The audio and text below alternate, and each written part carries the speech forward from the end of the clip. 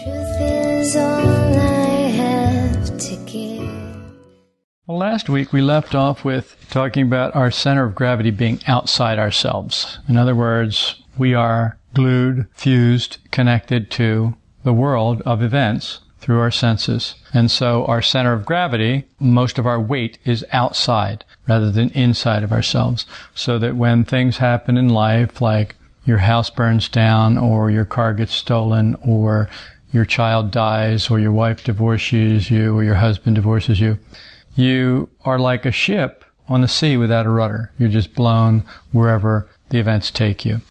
In Indian thought, bondage to Maya is, from one angle, bondage to the surrounding objects of sense.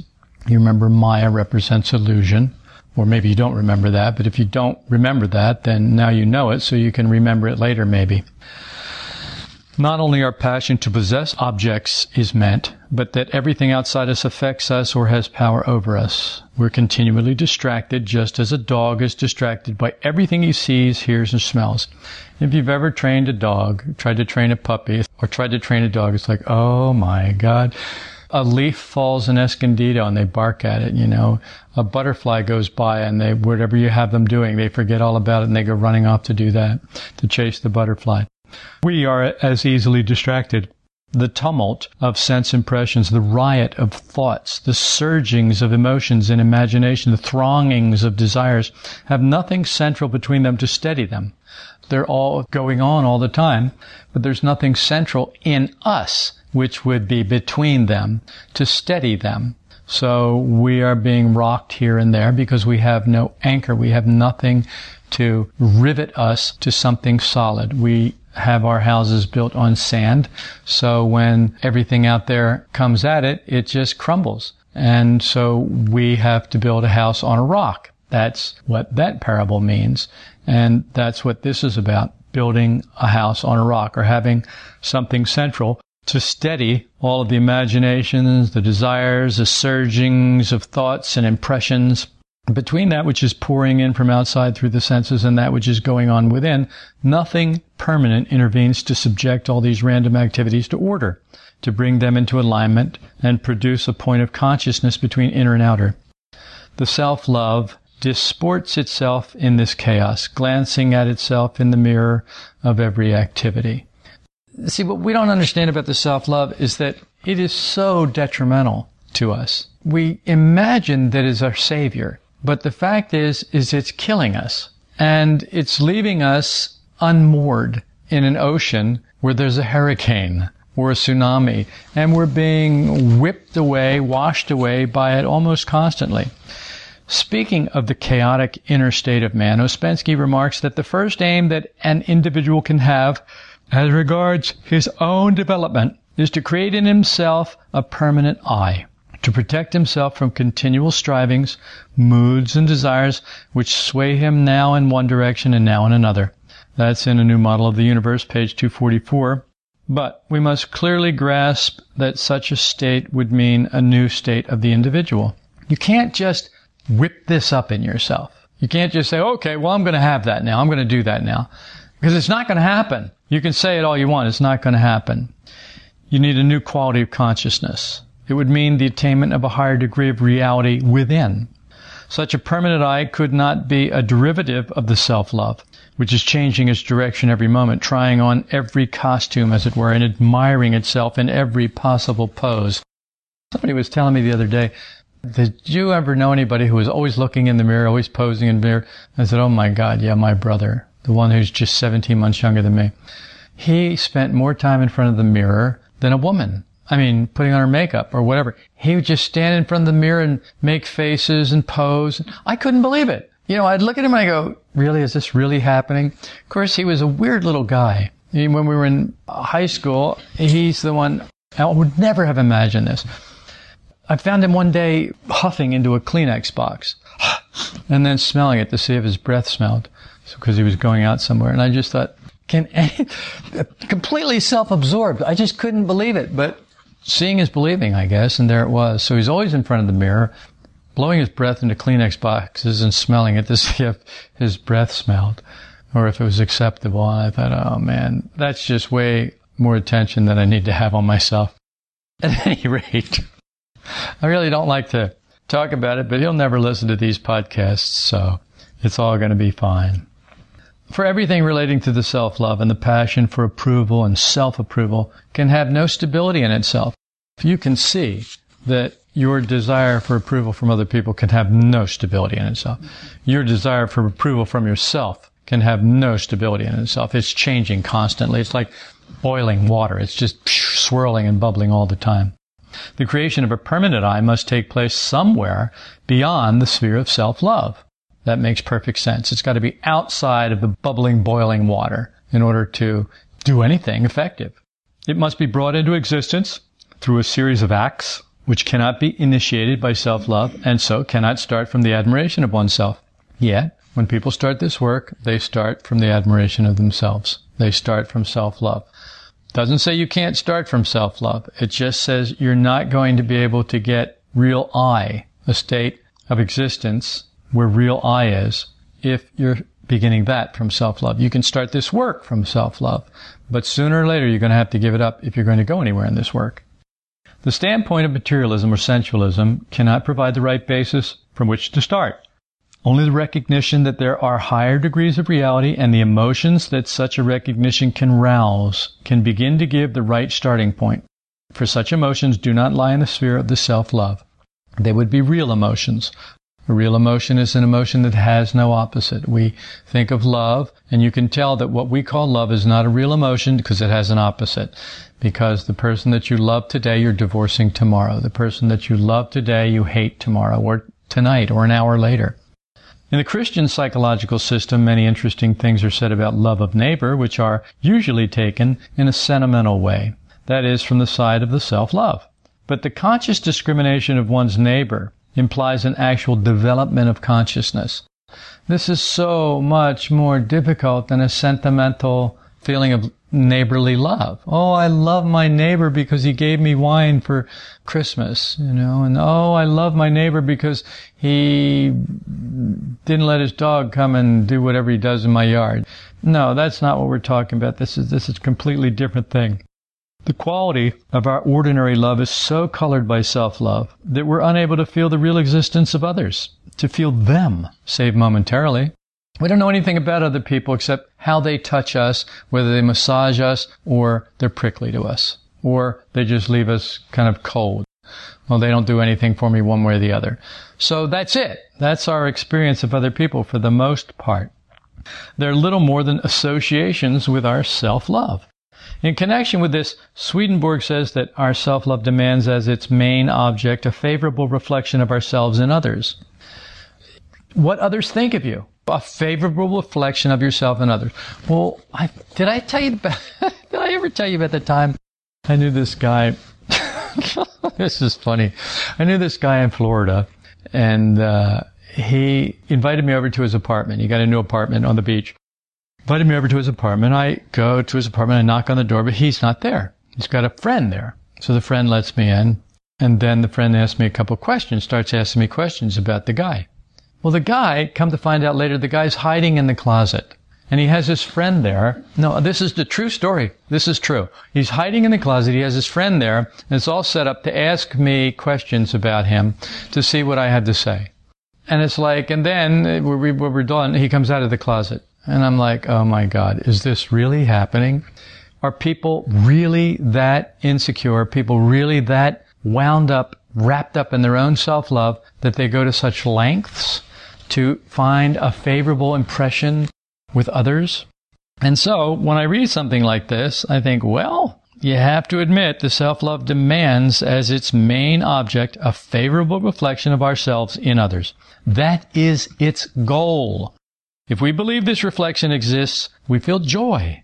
This joy changes to dislike, self-pity, or hate once we imagine the reflection is unfavorable, or if we've hidden in the closet, we've found out the reflection is unfavorable, then we don't have to imagine it. We can just come screaming out of the closet like maniacs and, I hate you, whatever. But that's not what happened, because I think I never said anything behind his back. Well, you know me. I never say anything behind anybody's back that I'm not going to say to their face. If I ever do talk about you behind your back, I'm queuing up for when I meet you.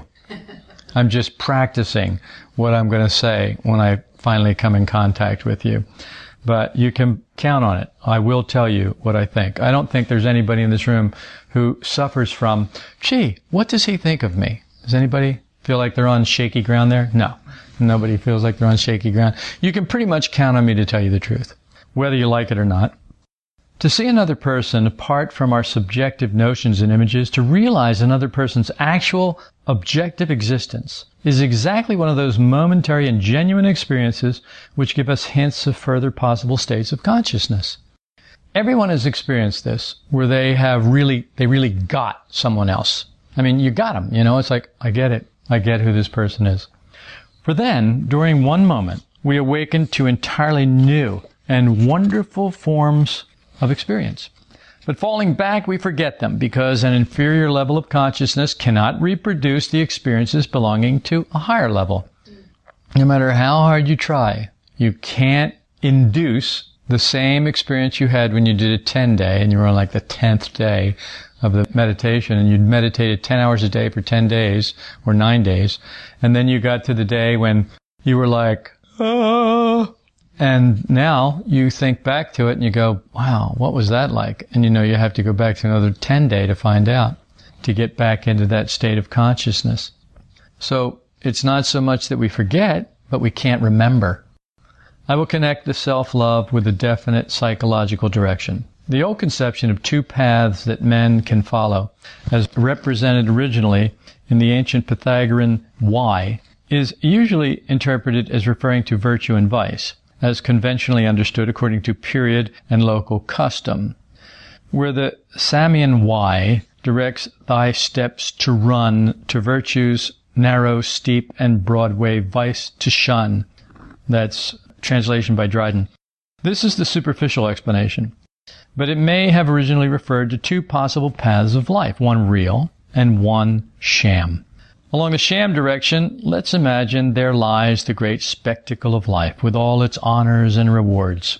High school diplomas, college diplomas, PhDs, trophies, Oscars, Emmys, all that stuff. The Music Hall of Fame, Rock and Roll Hall of, all that stuff. All those things that, or money, everything that people want. Everything that people go after, the great spectacle of life. Its motive power is the gratified and ungratified self-love. It's governing fear, the loss of reputation. Along this path, we all seek. So, just in case you're one of those who, I don't care about an Oscar, I don't care about this. You care. Maybe not about that. You care, and you seek that path in some form or another. Audience. That's what you want. Audience. Some people want audience so they show off, they tell jokes, they're the life of every party. Some people want audience so that the wallflower and those, oh, what's that person over there? Maybe we should go talk to him. Oh, cheer him up, blah, blah, blah, blah, blah, blah. You get my drift? Everybody wants an audience. For some people get their audience by complaining. Some people get their audience by being very positive. Some people get their audience by being very negative.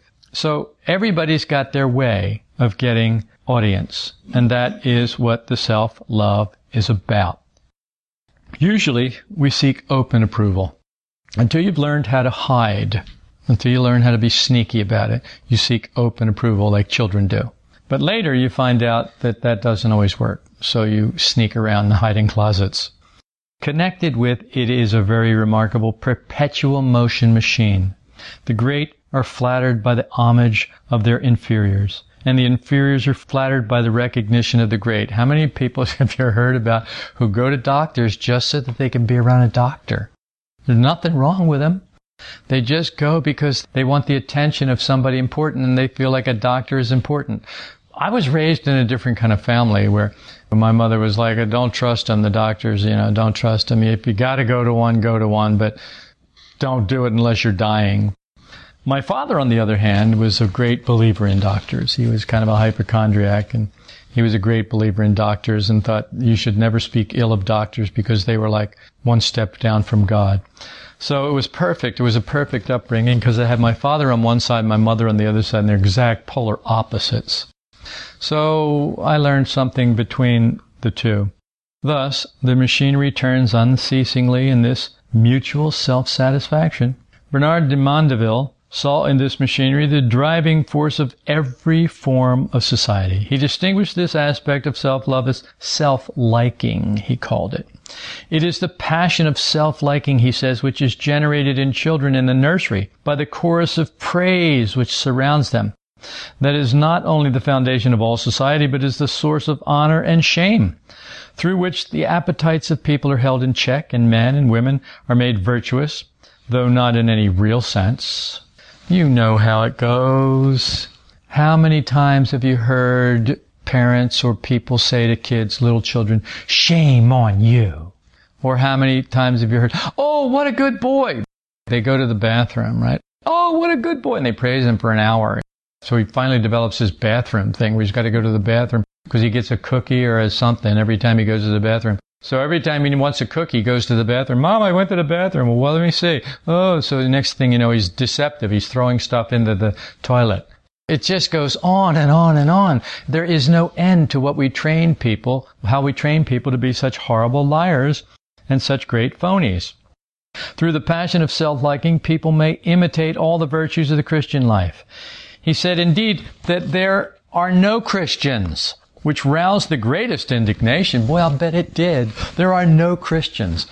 Can you imagine to go into a Christian church today and say, none of you are Christians? Well, you don't have to imagine it. I've done it. You call yourselves Christians. I call you pagans, heathens, phonies. They've been inoculated, so they'll never catch the disease. Along this sham path, life is chiefly a dressing up, an emptiness, a make-believe in which we seek to be like something rather than really to be something. Or as Solomon would say, vanity, vanity, all is vanity. Emptiness chasing after the wind. It's all emptiness. And he was right, because that is the truth about our lives. We're constantly seeking to be like something rather than really to be something. In this sense, then, no one is really doing what he appears to be doing, and nothing is what it pretends to be.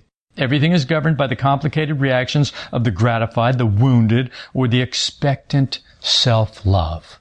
It's either gratified, or it's wounded, or it's expecting something. Does this sound like you? Because if it doesn't, you haven't been observing yourself. Thus, no one is pure in heart. That is, the emotions are not real. The general cause is that no one has created himself. No one has real existence in himself. We only attain to a fictitious self-existence. And if we are frank with ourselves, which of course we're not going to be, we know that we feel empty or locked in. We do not know what to do. Through the incessant mirror action of the self-love, we're always turned outwards, towards audience, away from the direction of self-existence. So, we are turned outwards not only by our senses and sense-mindedness, which can be said to belong to our natural constitution. I mean, there's not much you can do about that. At least, you have to have it. You can work out of it, but you've got to admit that you've got it first. But also by the infinite psychological ramifications of our self-love. It's a den of snakes, the self-love. It's just this writhing, moving ball of misery. And every time you try and grab it, it bites you. And then there's another 10 over here. It's like a hydra. It's just miserable. So self-love is the beast that receives the fatal head wound and then comes back to life. Because it doesn't matter how many times you kill self-love, it's coming back. When the self-love is wounded, or when we feel our reputation is damaged or lost, we feel depreciated, inferior, or worse, annihilated. Actually, such a state of affairs might be regarded as a starting point for something new. But in life, this doesn't happen. In life, people don't start afresh there. They have to get into some school. They have to get into some place where someone who is awakened a little bit can say to them, hey, that's a great place to start. Now you see what it's costing you. Now, do something about it. It's your self-love. It's your ego. It's your false personality. It's your pride and vanity. Most people are not willing to take that, as you can tell by the number of people here. This is never going to be a big group, mainly because if it got big, I'd get rid of them. Because I can only handle so much. I mean, you can imagine what you're like to deal with. Well, wait. You can imagine by looking what these other people, no, you're fine. It's these other people. Look at what I have to put up with them. See, now you have an idea, because they're looking at you saying the same thing. The starting point for some entirely new state of our self, above what life produces, can never lie along the direction of what is generally approved or applauded, for it will then only administer to the self-love. Which is, of course, the point of danger. For nothing, says Swedenborg, can produce such a brilliant effect upon oneself as the fully gratified self-love. Nothing gives you a psychological orgasm like the fully gratified self-love. For its delight, he says, reaches to every fiber of the body, and is felt far more intensely than is the gratification of any of the physical appetites. So also are the effects of wounded self-love equally intense. What has an up has a down. What has a front has a back. If it's going to be that jazzy when your self-love is gratified, trust me, it's going to be just the exact opposite when it's wounded. Swedenborg defines the first step beyond self-love as the love of uses. Anyone who can be simple enough to take real pleasure in what he does and be genuinely interested in what he works at obviously moves a step beyond self-love. This is one of the things where I've got to say that Jess is probably the master of this. Chores. Jess can get out of almost any bad state by going and working. Just go and do some chores. And that is the uses thing. He find a way, and it takes you a step outside of yourself, and you can absorb yourself in something useful, something productive, and do it well. We must imagine a range of conscious experience lying above that which we ordinarily know. It's hard to imagine, but we've got to. We've got to imagine that there is something of conscious experience above what we ordinarily know. Intervening between it and what we ordinarily know is a discontinuity, a gap. We can't bridge this gap save through lending ourselves to ideas, views, and ways of taking things that ultimately belong to the higher range of conscious experience. In other words, you've got to have some kinds of ideas that come from the conscious circle of humanity or come from someone more conscious or something more conscious. And you use them. What are those things when you're climbing mountains and they go and they hammer it into a rock and then they put a rope in it and then you can pull up with it? Well, there's some kind of anchor things. Huh? Yeah, okay, that's good enough for me. Whatever it is, for all you mountain climbing people, you know what it is, so don't criticize me for not knowing because I've never climbed a mountain. No outer mountain anyway. Trust me when I say that the inner mountain is mountain enough for me. And I'm not making a mountain out of a molehill when it comes to that, because the inner mountain, until you've started to climb it, you don't have a clue. You think Mount Everest is tough? The inner mountain is tougher, a lot tougher. Remaining sensual, the gap is not bridged. Taking things in the ordinary way, retaining our ordinary views and natural ideas, we never attain the potential in us. All systems of religion have this attainment in view, but not understanding the doctrine of potentiality, which regards man as a seed, we take all that we class as religion in a moral way, as something merely urging us to be good. You know, I don't even talk to people about religion anymore. I have to say what I have to say. And there are people who have ears and can hear it, and there are people who don't, and I just don't care what they think, because they can't think, because they're thinking in a box. And they can't get out of the box for whatever reason. They're thinking religion is something moral trying to tell us to be good. And it's like, so not what it is. Although most religion as it's practiced today in most churches, that's exactly what it is. So I don't blame them. And the more obscure side of religion, the hints that belong to its internal meaning and esoteric side, we usually entirely ignore or contemplate with idle curiosity. We certainly see no science in that. But if there be a higher reality of oneself, there must be an actual science of that higher reality of oneself, a science higher than any we know, and one which will comprehend in itself all the ordinary forms of knowing, such as belong to philosophy, art, and the sciences. And having this view in mind, that there is a higher science of man, we can perceive that observation of the following kind probably finds its place just in this higher science. Baume said that we could come into a new reality of our being and perceive everything in a new relation if we can stand still from self-thinking and self-willing and stop the wheel of imagination in the senses.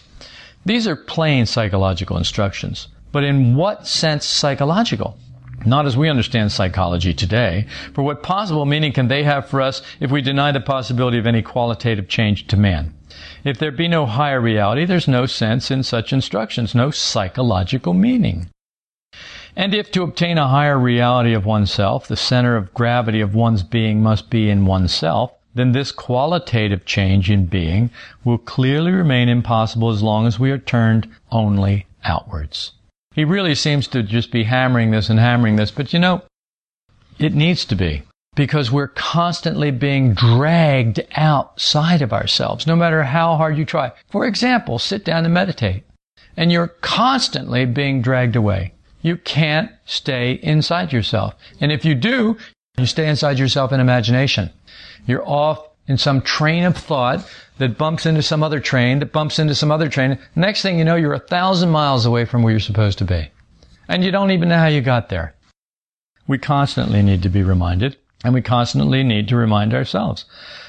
It must not lie outwards in this foreign world, which we can never directly reach, but within, in this invisibility that is the beginning of oneself and can become something, and through which we can reach neighbor.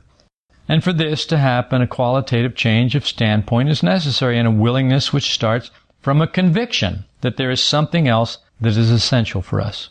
For we can only begin from our own willingness and our own conviction. It doesn't do any good for you to have my conviction and my willingness, because it's not yours. And until it is yours, and it will never be yours because it's mine, until you have your own willingness and your own conviction, there's no place to start. I believe that as long as we think that the world as displayed to our senses contains all that we need and holds the key to our happiness, then we must always go in the wrong direction.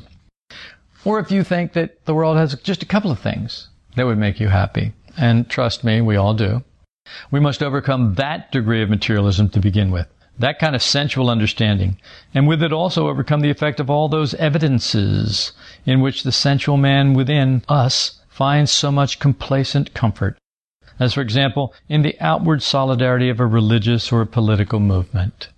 I'm on the right bus. I'm saved. I know where I'm going when I die. Well, I don't know about you, because you're not on the right bus. There are millions, probably billions of people doing that number. Ugh. When you think about it, it's just really good not to be one of them. I mean, not that we're not one of them, but we're not as one of them. Or in the increase of its organized and outward form. We must understand that we can rest upon no proof, such as the sensual understanding will seek and accept. The extraordinary confusion that arises when we confound the truth of ideas with the truth of the senses must disappear. We can no longer say that we will believe provided we have the proof, or that we cannot believe because there is no proof.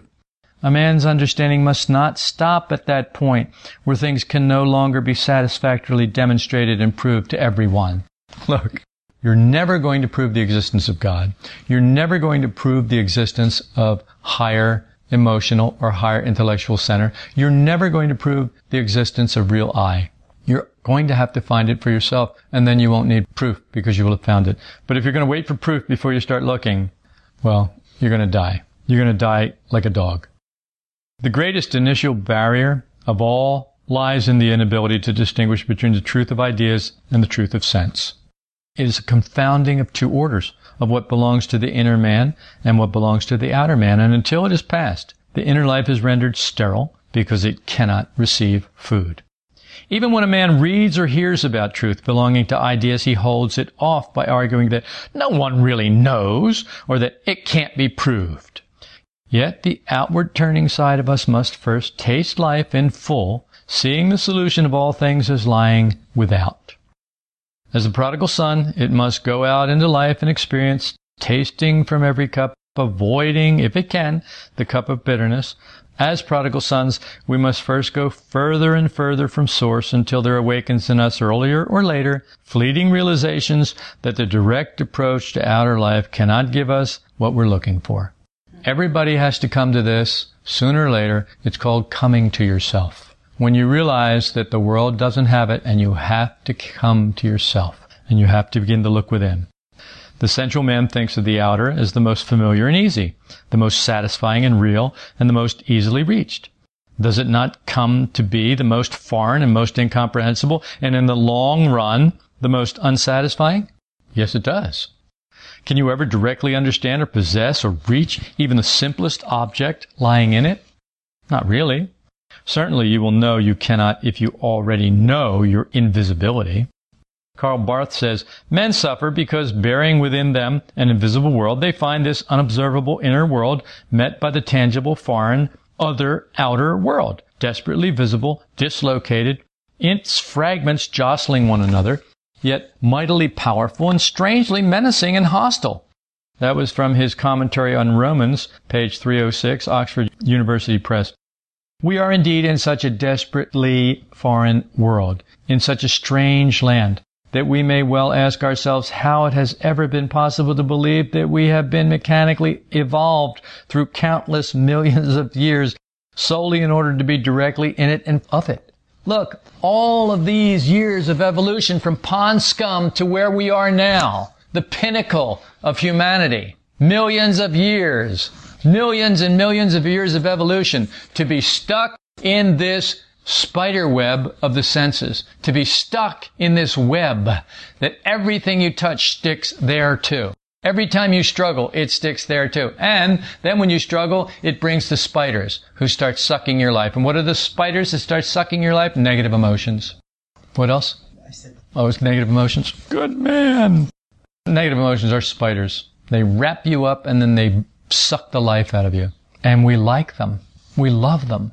That's what's really weird, because when they get us, they inject us with something that makes us feel powerful while they're draining us, that makes us feel in control while they're draining us, that makes us feel like we're on top now and we can protect ourselves from the big bad world and all those people in it.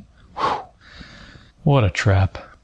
If the doctrine of potentiality is true and man is incomplete but capable of reaching further states of himself, any psychological system that doesn't take these possibilities into consideration must be inadequate. Actually, it must be negative in character. It will not be enough to take known life alone. A positive psychological system, as that inherent in Christianity, oh, I can hear the crying now. Christianity, why do you have to say that? Because Gurdjieff said, this is esoteric Christianity. Now, why people in Fourth Way don't want to get that is beyond my comprehension. He was very clear about it, but he said, if you will, this is esoteric Christianity. But the problem is that people don't will, because that takes effort. You would have to get through all of your preconceived notions and all of your prejudices and all of your habits and all of your aversions and all of your objections and considerations. And it takes will. It takes a real act of will. And we're too busy preening in front of the self-love mirror of what great intellects we have because we can understand this work. And we're not like those dumb people in the churches. So he says a positive psychological system as that inherent in Christianity must teach that man can be different and be based upon the view, the actual knowledge, that man is capable of a very definite kind of development that mere response to known life does not give, and that some definite transformation can take place in him. The ideas belonging to such a system will not, of course, be understandable in any ordinary way. They will not be about the phenomenal world, about matters of sense, about the third term. And this is why Jesus taught in parables, figures, allegories, because it's impossible to teach sense-based man with anything other than sense-based things that eventually will lead him to something inside if he hangs on and if he wants it badly enough. They will not be about the phenomenal world, about matters of sense, about the third term, nor will such ideas be verifiable through historical considerations which are of minor importance. One does not prove the truth of an idea by demonstrating that its founder lived. Whether Jesus lived or not, here's a news flash. It doesn't change the efficacy of the ideas. Not a bit. Not a bit. So don't bother arguing that. Whether Buddha lived or not, don't bother arguing that. The ideas stand on their own. Whether the person who spoke them lived or not doesn't have anything to do with anything. The evidence of its truth can only lie in a man's own experience of it when it enters into him. Such ideas cannot be compared to ordinary scientific ideas. We shall not find them in books on the physical nature of the universe, and unless we can distinguish between ideas of this kind and ordinary or scientific ideas, we're never going to be able to give them any germinating place in our mind, or perhaps never even grasp what they refer to. That enough? Yeah, me too. I think this is a good place to stop. Well, it's a lot, you know. I mean, the thing is, well, Connie glazes over constantly. You know, I get 2 sentences in and she's like, what? She has this thing, like some people are about religion. She is that way about intellectual things. Anything that you have to think about, it's like, okay, that's enough. I've had to think too long. Unless it's something she wants to think about. Now, who else is like that? Just wave your hand. Yes, all the hands are waving, except Diana. She's just laughing because she can't get her hand from under the blanket to wave it.